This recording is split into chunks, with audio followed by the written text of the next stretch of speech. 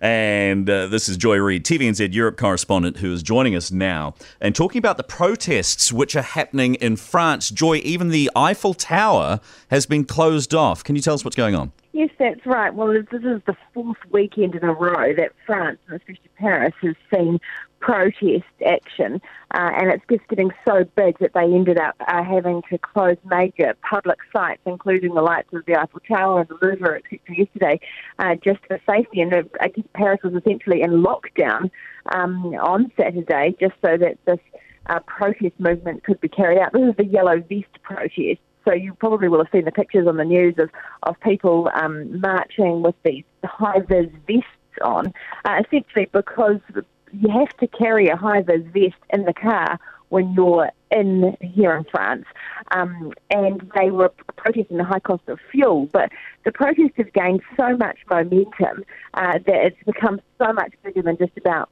fuel tax and the rising cost of diesel here and the proposed fuel taxes.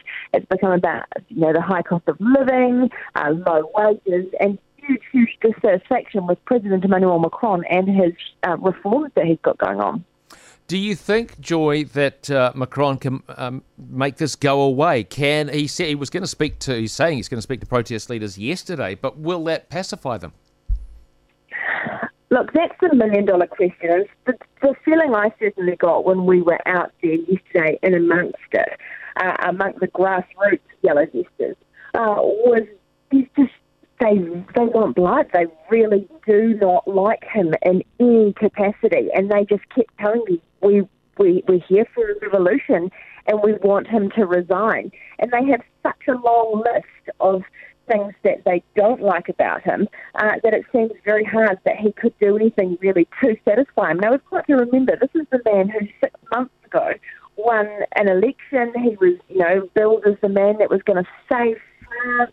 He's still got several years left in his presidency, but within 18 months, his approval ratings have dropped right down. I think the last one was down to something like less than 30% of the country were in support of them. And to put this in perspective, obviously, the authorities are saying that the violence that is being seen on the streets here in Paris associated with this Yellow Vest movement is it's because the movement's been taken over by far left and far right, ultra-violent protesters. That essentially it's been hijacked.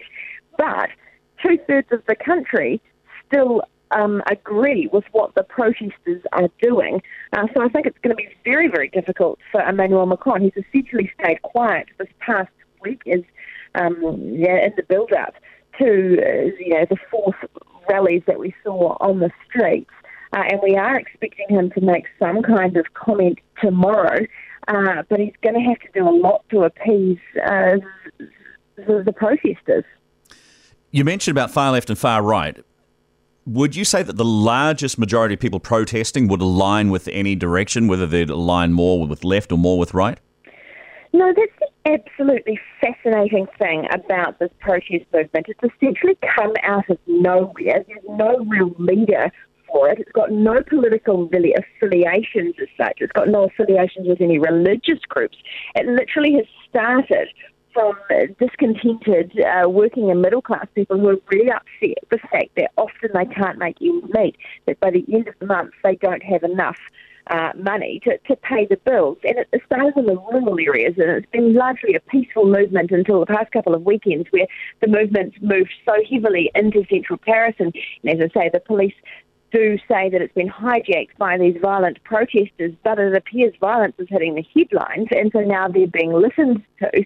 But yeah, people I was speaking to on the streets yesterday, they certainly wanted it to be made very, very clear they don't align with any particular view. In fact, there was one couple I spoke to, he was far left, she was far right, and they said, look, we're aligning together. It's almost like we're coming together because we don't like Macron. He's almost mobilising it and bringing the country together, unifying them in a way that he really doesn't want to do.